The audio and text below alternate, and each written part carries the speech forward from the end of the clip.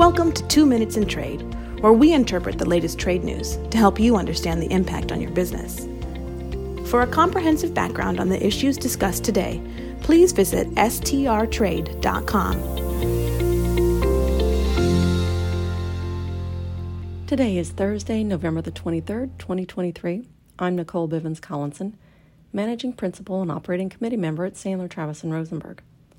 A new executive briefing on trade from an economist at the semi-independent nonpartisan U.S. International Trade Commission found that during the 25 years from 1995 to 2020, 48 industries filed trade remedy cases, claiming material injury from imports on one or more occasions.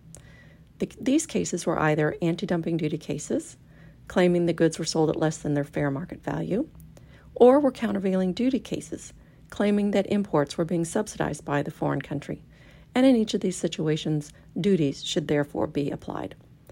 He dubbed these repeated trade remedy filers boomerang industries, saying that he was using the term boomerang as a neutral term to label the trend he'd observed.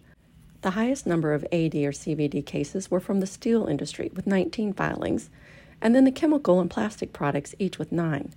Other boomerang industries included metals and ores, wood and paper, textiles, electrical machinery and technology products, miscellaneous manufacturers, and motor vehicles and parts.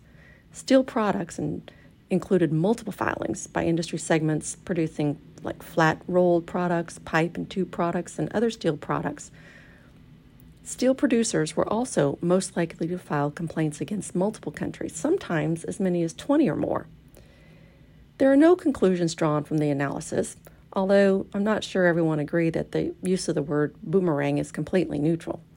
Many economists disagree with the overall premise of trade remedy laws, arguing that these remedies only delay inevitable economic changes. Filing cases is a cost to U.S. producers, but paying the duties are also a cost for U.S. producers that use the inputs. The analysis does show that filing cases hasn't solved all the problems, for example, in the U.S. steel industry, even when other actions like the Section 232 steel tariffs have been put in place.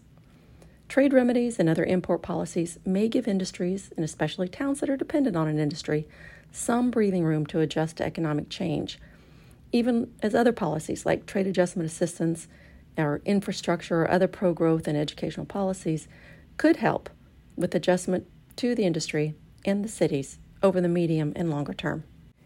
And for all of you who do celebrate, Happy Thanksgiving.